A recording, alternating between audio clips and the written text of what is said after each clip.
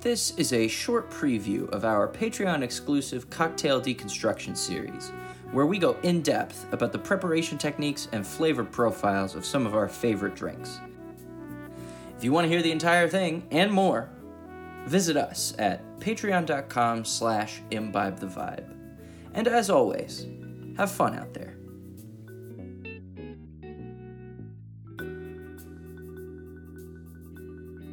It's great to see these old recipes as like a tree almost, like a family tree, where you have the old-fashioned sort of at the beginning, at the top. That's like the cocktail. Yeah. Yeah. How does a family tree work? Do you read it from the top down? I forget. It's the top of the family tree. It's the top of the family. Yeah. You read it top down. You know, it's the Caesar Augustus of the dynasty. Yes. You know.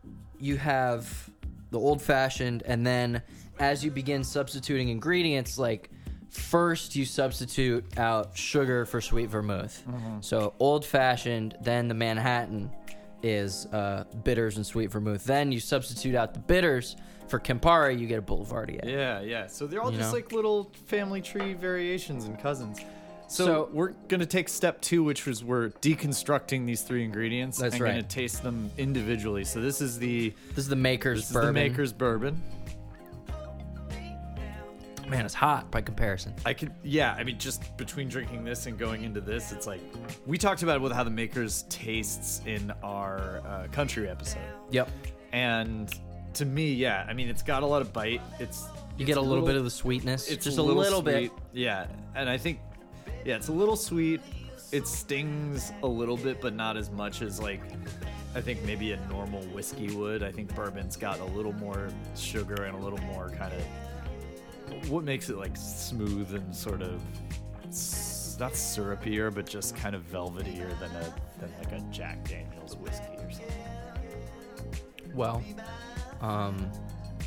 probably the aging. The fact that it's got to be new oak. The freshness of the oak, yeah. I forget exactly what Jack Daniel's aging process is, but I don't believe that Jack Daniel's is considered bourbon. Yeah, it's whiskey because it's not Kentucky as well. Right. It's yeah. Tennessee. Yeah. I mean, it's got that kind of velvety thing. Yeah. You know, velvet, absolutely. But it still stings. Yeah. You know, the velvet sting. the velvet sting, not to be confused with Mel Torme, the Velvet Fog. Ah, love that. That's like the best nickname ever. That's got to go on our future Crooners episode for sure. All right, now we got the sweet vermouth coming in. The Velvet Fog. Now, you don't really drink sweet vermouth straight. Sure you can. You can? Yeah. Okay.